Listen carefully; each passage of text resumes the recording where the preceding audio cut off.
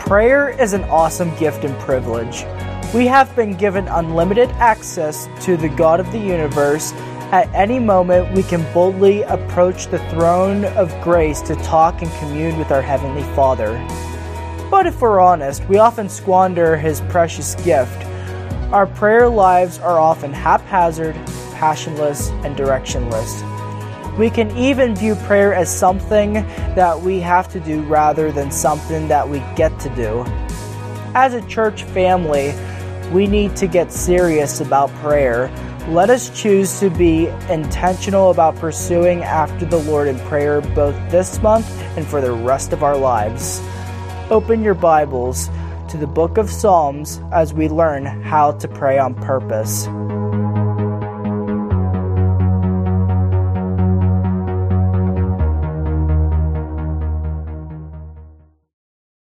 All right, so you can turn your Bibles to Psalm 58. Psalm 58.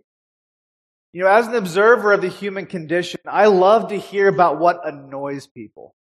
Because we're all so different, and we all have different pet peeves that really just crawl under our skin and drive us insane. What annoys me may not annoy you, and vice versa. So before I share with you one of my biggest pet peeves, take 20 seconds to turn to the person next to you and share your biggest pet peeve. All right, 20 seconds. All right, I gave you more than 20 seconds. I could unfurl a long list of my pet peeves, but there's one that's really been bothering me lately, and that is junk mail.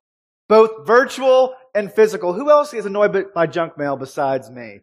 I hate when I get home from work, I open up the mailbox, and it's packed to the raft with useless nonsense that's going to end up in the garbage.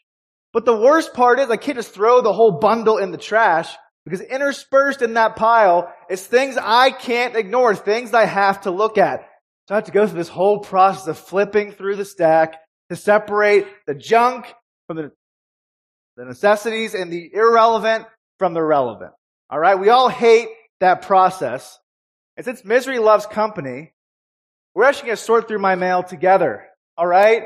And you're going to tell me if it's junk or if it should be kept. All right? Does that sound good? So if it's junk, yell out junk. And if it's a keep, yell out keep.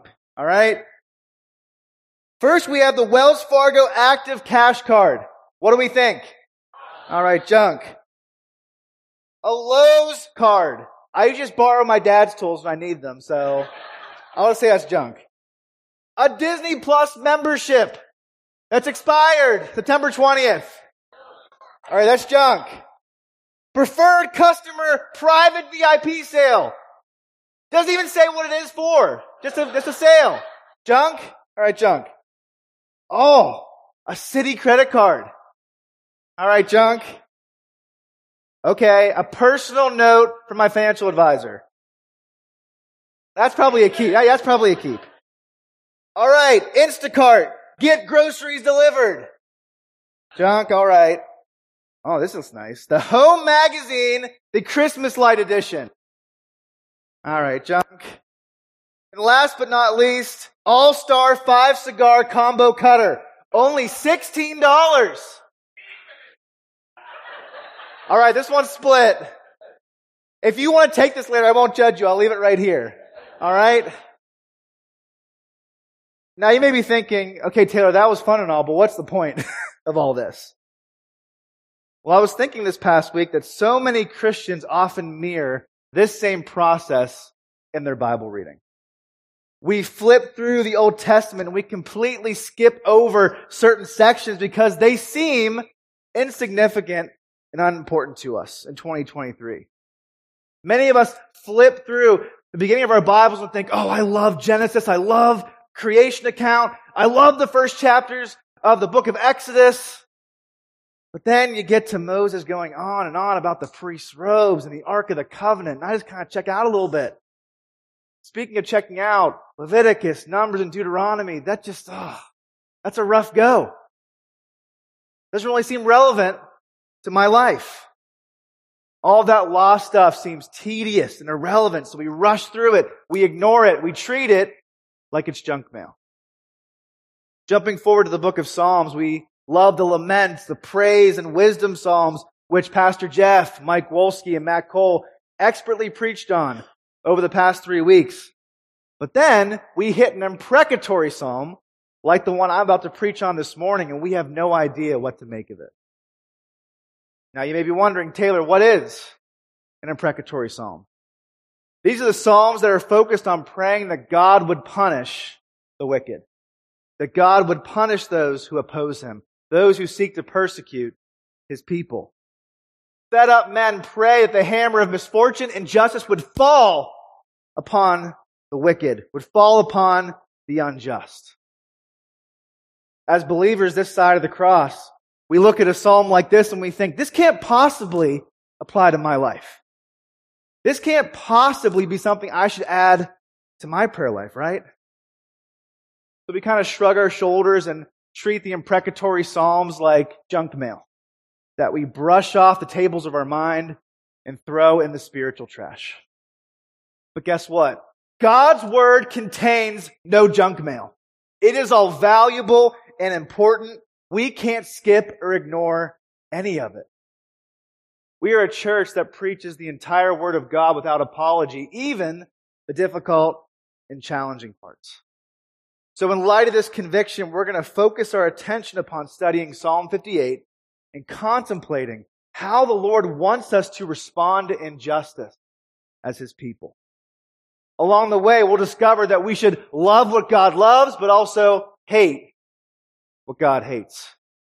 We must find a biblical balance between possessing a righteous anger and showing the unconditional grace of Jesus Christ. And this biblical balance should affect how we live and how we pray. So before we dive into Psalm 58, let's go to the Lord and ask for His help because we need it. Father, as we come to your word, I pray that we would humble ourselves. I pray that we would submit to you in whatever you say. Lord, that we would remember that you are God and we are not. That, Lord, our opinions do not matter in the face of your authoritative truth. Lord, I pray for every single person in this room. I pray that you would minister to them in the way that you ministered to. That your Holy Spirit would challenge, He would convict, He would comfort as well. In Jesus' name, amen.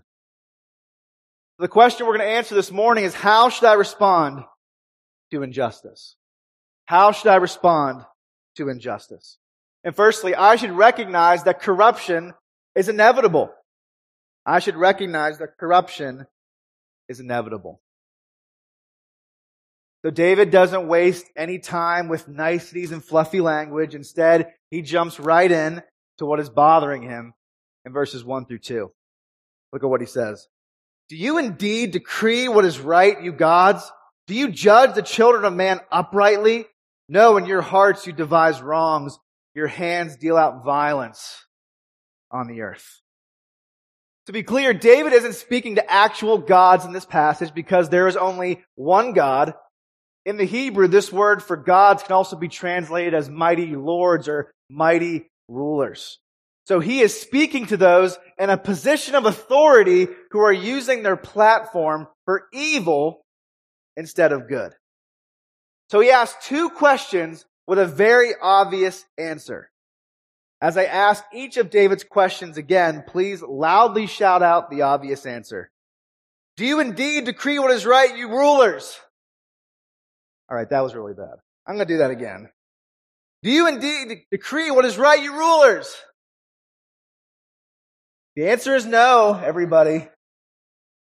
I'm going to give you a chance for the second one. Do you judge the children of men uprightly, you mighty lords? All right, that was okay. He then says they continually invent new ways to wrong others, and they deal out violence and oppression on the earth. David is pointing out that corruption is an inevitable fact of life, especially at the top of the leadership ladder. There are many men and women in positions of authority who abuse their God-given role to glorify themselves, to line their own pockets, and to advance destructive agendas. I mean, in our country right now, We have politicians and lobbyists who continually push for the murder of unborn children and the gender transitioning of children and teenagers. And many in the educational system are lining behind this horrific scheme and indoctrinating children with lies about their identity and sexuality that will leave permanent scars on their body, that will leave spiritual and emotional scars. What about the church world? Over the past 10 years, we've been bombarded with story after story and case after case of pastors, church leaders, and elders mistreating staff, embezzling funds, participating in and covering up sexual abuse. Those entrusted with the care of precious souls are instead dashing them into a million pieces. We so often highlight the injustices happening here in the U.S., but there are so many leaders across the world right now committing shocking atrocities against their citizens. The North Korean government continually shuts down house churches and sentences Christians to labor camps. Believers who still remain in Afghanistan must keep a low profile due to the return of the Taliban to power in 2021. Did you know that over 5,600 Christians were murdered for their faith last year alone? Over 5,600 of our brothers and sisters from Christ were slaughtered because of their love for Jesus Christ, because of their dedication to meeting together and spreading the good news. And 90% of these deaths occurred in Nigeria, where Islamic militants are committing brutal raids against Christian communities. And the Nigerian government's trying to sweep this under the rug and say that it has nothing to do with religious persecution. Why is this happening? Why is there so much injustice and wickedness on a global scale? Well, David goes on to clearly explain why corruption is inevitable and why wicked leaders do wicked things. Let's read verses 3 through 5. The wicked are estranged from the womb. They go astray from birth, speaking lies. They have venom like the venom of serpents, like the deaf adder that stops its ear, that does not hear the voice of charmers or of the cunning enchanter. So why is this happening? Simple answer: because of sin. I know it's a Sunday school answer, but it's what the text says. We live in a fallen world that is filled with fallen people and fallen leaders. Listen again to what David says in verse 3. The wicked are estranged from the womb. They go astray from birth, speaking lies. Contrary to popular belief, we do not come into this world as perfect babies with halos over our heads, who then become sinful as soon as we do something wrong. No, we are not sinners because we sin. We sin because we are sinners. We inherited a sin nature from the first man, Adam, and that sin nature leads us away from God and not towards Him. Apart from the miraculous intervention of God, that inherent wickedness in our heart will spread like a weed and choke out the life of everything around it. If you put a heart that is hardened to the Lord and filled with the poison of pride in a position of power, there's going to be problems. There's going to be misconduct. In verses 4 through 5, David compares this kind of immoral leader to a venomous serpent that willfully doesn't pay attention to its owner and snake charmer. We all know what a snake charmer is, right? This is a common form of entertainment back in David's day in the Middle East. Snake charmers would have a snake in a basket and a crowd would form around. They would play their flute, and hopefully the snake would come under the charm of the flute, sway back and forth, kind of like it was dancing. But if the snake didn't pay attention, if it willfully didn't listen to the flute, there could be serious consequences. The snake could bite the charmer or those who are watching around the basket. In a much greater way, the wicked rulers of this world refuse to listen to the call of godliness and repentance. They refuse to submit to the Lord. They refuse to submit to their heavenly owner. Instead of dancing to His glorious and heavenly tune, they go their own way to bite and infect others. It's just common sense that a wild and venomous serpent will cause a lot of damage. And it's only common sense that an unchecked leader will leave a lot of damage in his or her wake. During my tenure as a youth pastor, I went on a lot of missions trips and retreats. And if you've been on a missions trip, then you know that you never have 5-star accommodations. Typically on these missions trips, we stayed in school buildings where mice roamed free and the AC broke during the Reagan administration. It's just part of the entire experience. And there were 2 years in particular where all the guys on the trip were jammed into one room together. And let me just say, this wasn't the most hygienic and clean of places. Underwear, open chip bags, muddy socks littered the floor. Guys would put their wet, gross laundry on the fans that were meant to keep us cool and to spread that aroma across the entire room. At the end of the workday, I would go back into that room and get smacked in the face with an abominable wall of stench. It was like all the guys were fighting to see who smelled the worst, but they were all winning. But what could I expect? Should I have expected that room to smell like a fresh meadow or the candle section at Bath & Body Works? No. When you get 20 guys in a room together with no AC, no open windows, after 10 hours in the blaring heat, there's gonna be a funky stench. It's unavoidable. What else could I expect? In a much greater way, we walk into a sinful world every single day and we are hit with a sinful stench, yet we so often act shocked by this development. As a pastor, people will often ask me, can you believe this is happening right now? Can you believe our culture is accepting that? And my answer is always the same. Yeah, I can totally believe it. What else do you expect? The New Testament tells us that Satan is the ruler of this sinful age. He is the God of the sinful societies of this world. He is hard at work, deceiving, manipulating, and twisting what is good. Why are we as Christians so shocked that people prefer the darkness to the light? Why are we so surprised that lost people act like lost people?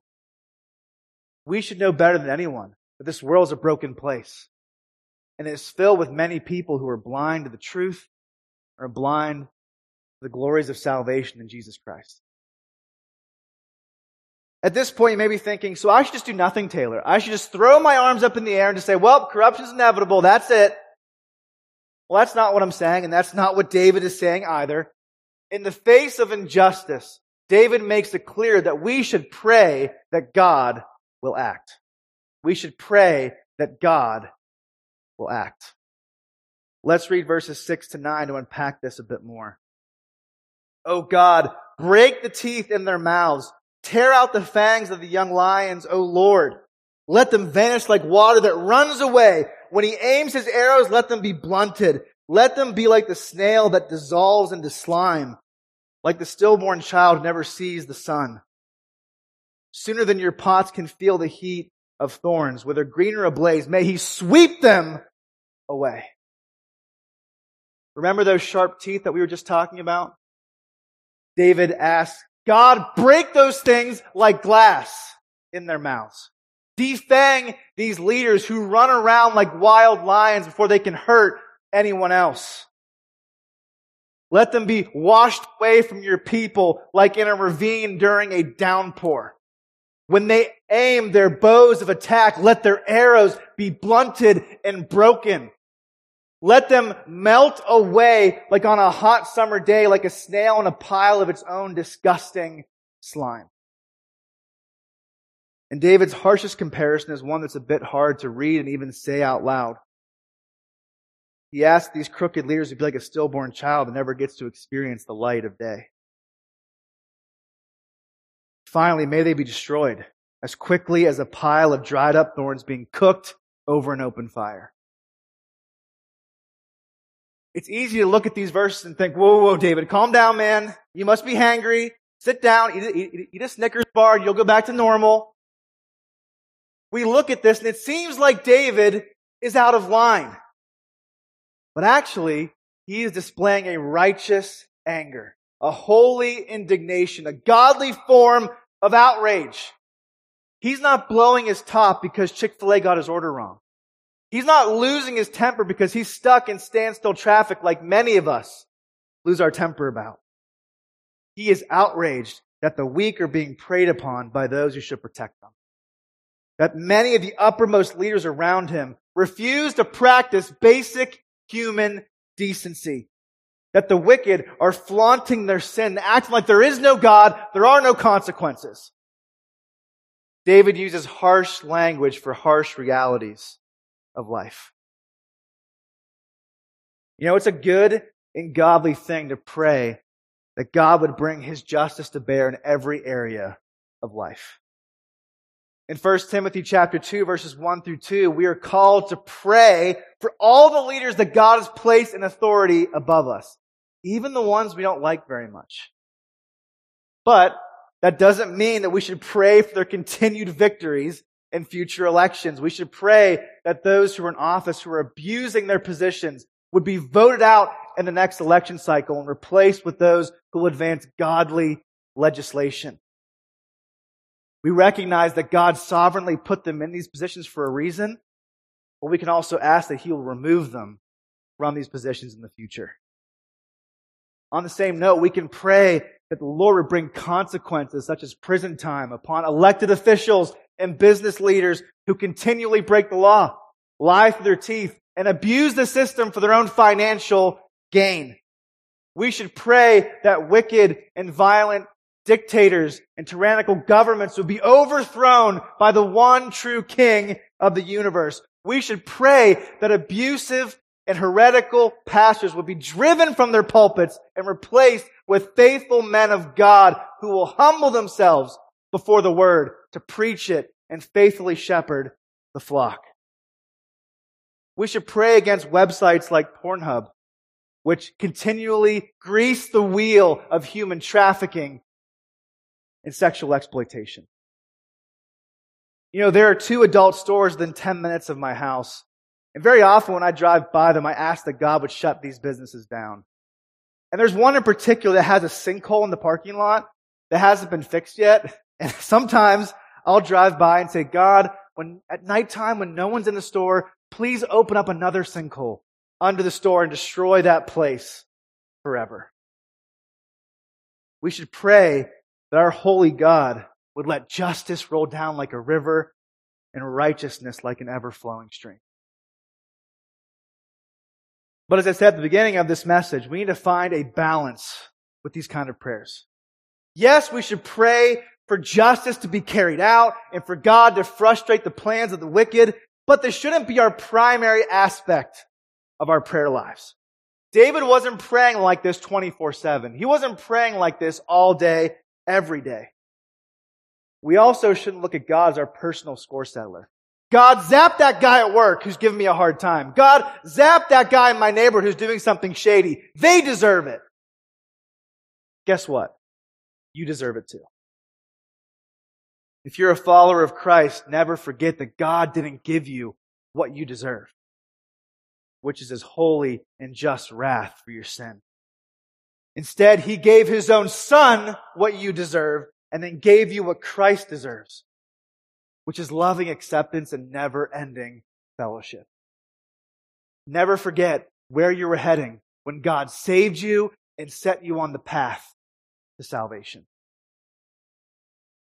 As we express our righteous anger, we must never lose sight of the command to love others and show the same grace that has been shown to us. In the Sermon on the Mount, Jesus Himself gives us this command. But I say to you, love your enemies and pray for those who persecute.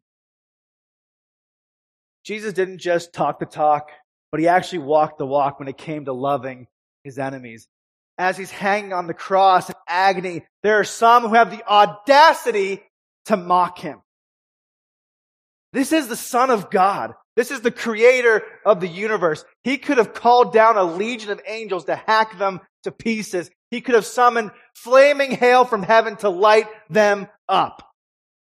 Is that what He does? What does He do instead? He prays for them and says, Father, forgive them. They do not know what they are doing.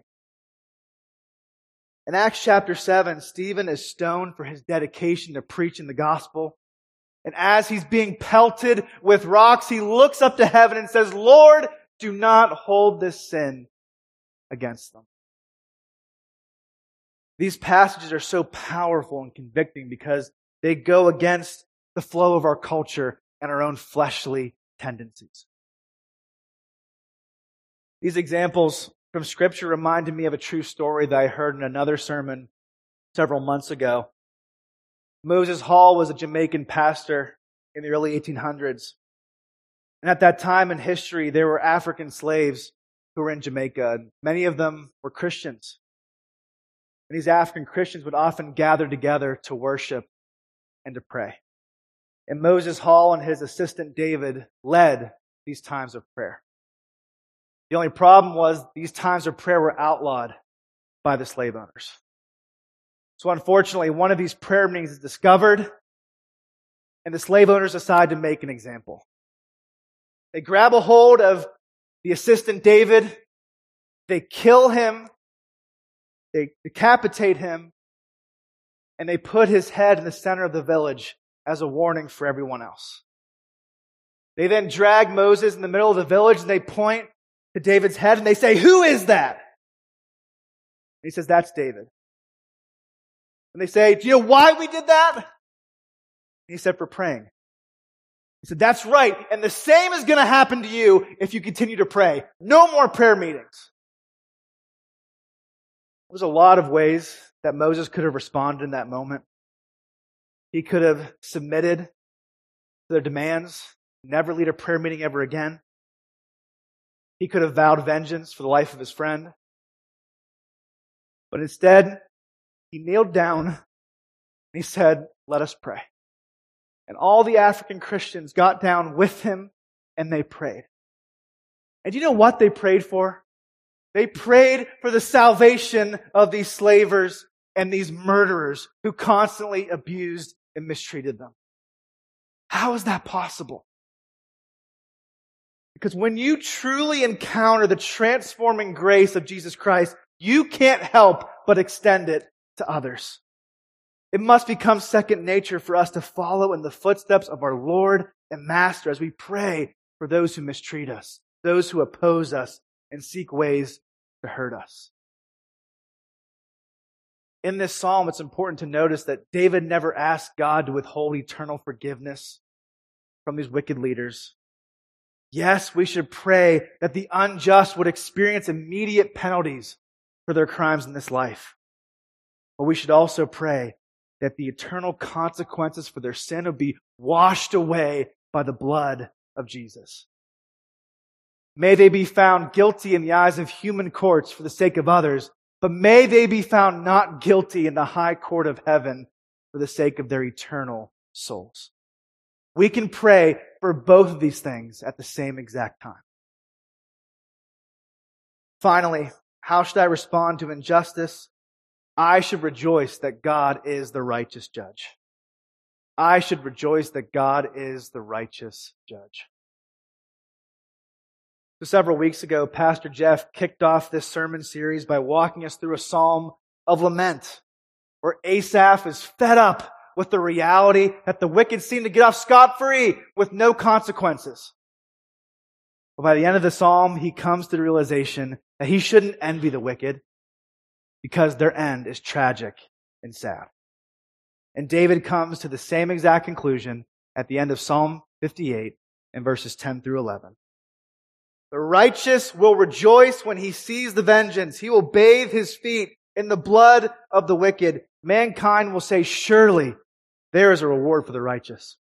Surely there is a God who judges on the earth." Whether in this life or the next, there will be consequences. There will be a reckoning for the sins of these wicked leaders.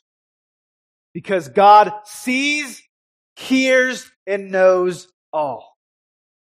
He sees that back alley deal that nobody else sees. He sees that wicked pillar of the community doing horrible things behind closed doors. He sees the secret intentions and schemes of the heart. No one really gets away with anything. The Bible is so clear on the necessity of judgment. Those who continually resisted the call to turn from their sin and trust in Christ will experience the full weight of the wrath of Almighty God. Their shady track record will be exposed, and their secret sins will be shouted from the rooftops.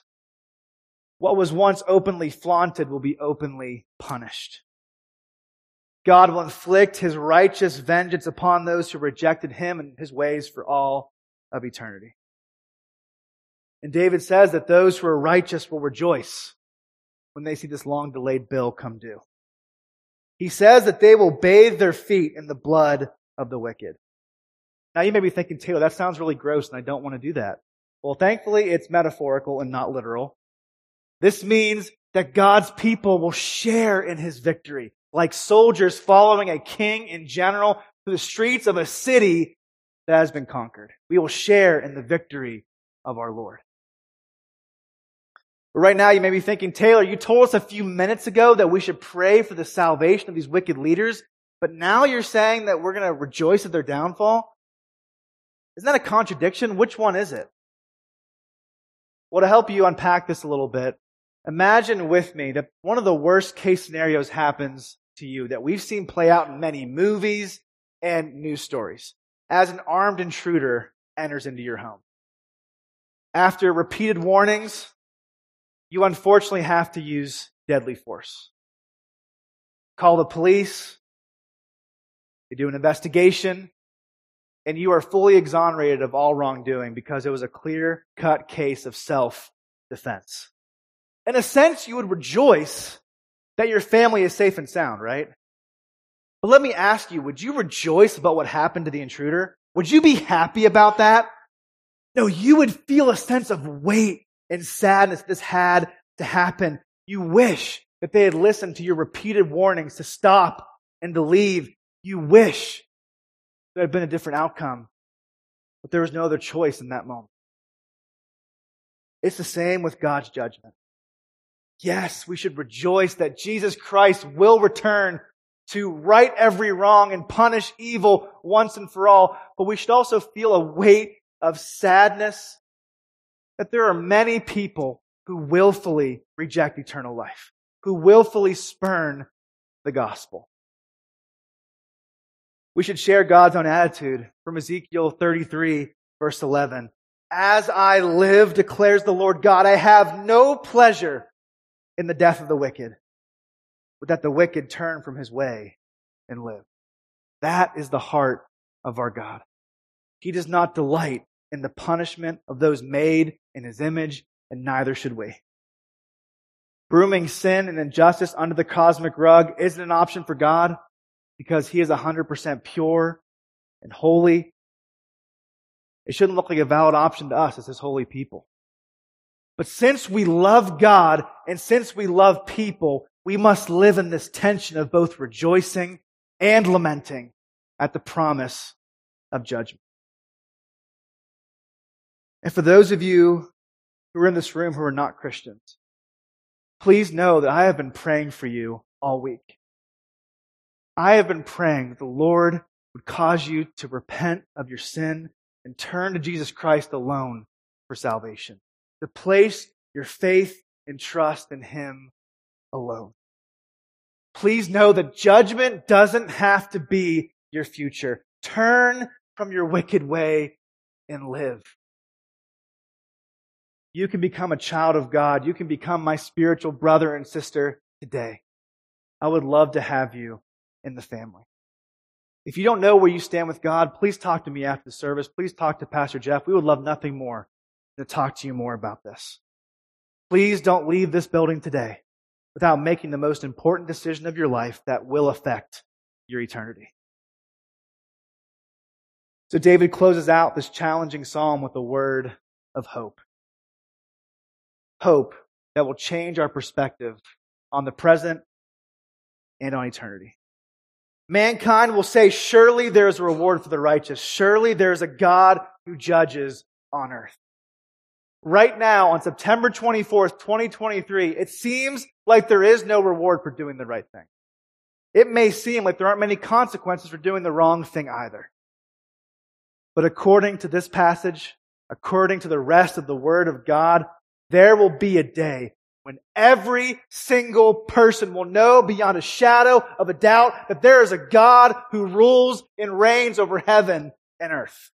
And this God is not only a righteous judge, but a righteous rewarder of those who diligently seek after Him, for those who persevere in this life.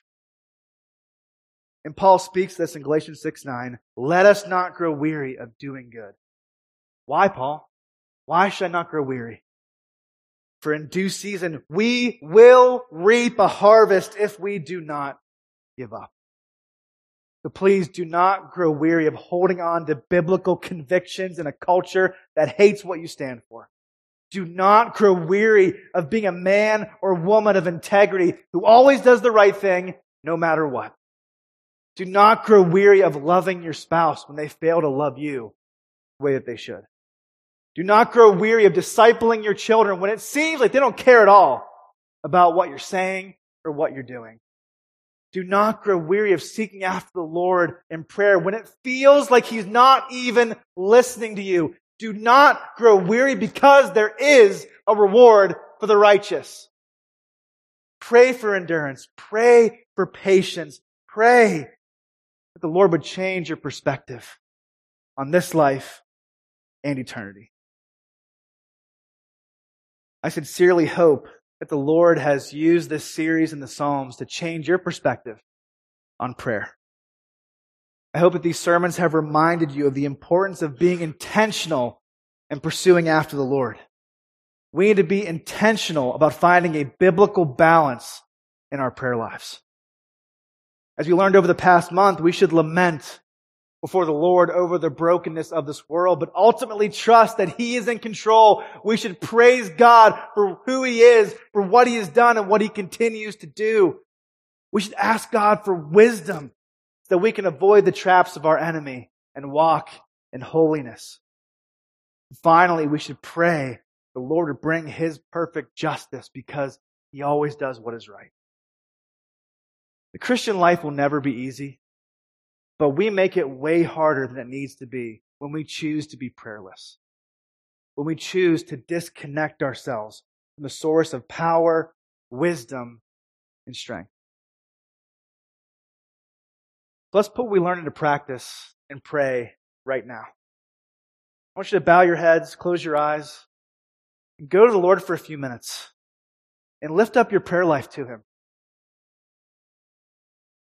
If your prayers have been few and lifeless lately, ask that the Holy Spirit would re-energize you and give you a greater passion to approach the throne of grace.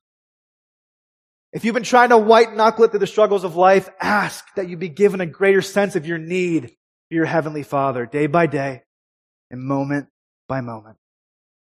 Also ask that our church's spiritual momentum with prayer wouldn't end at the end of this month, but would continue on. Let's come together to pray on purpose today, this upcoming week, and for the rest of our lives. Go to the Lord in prayer. Father, we come to You and thank You that we can come to You as our Heavenly Father.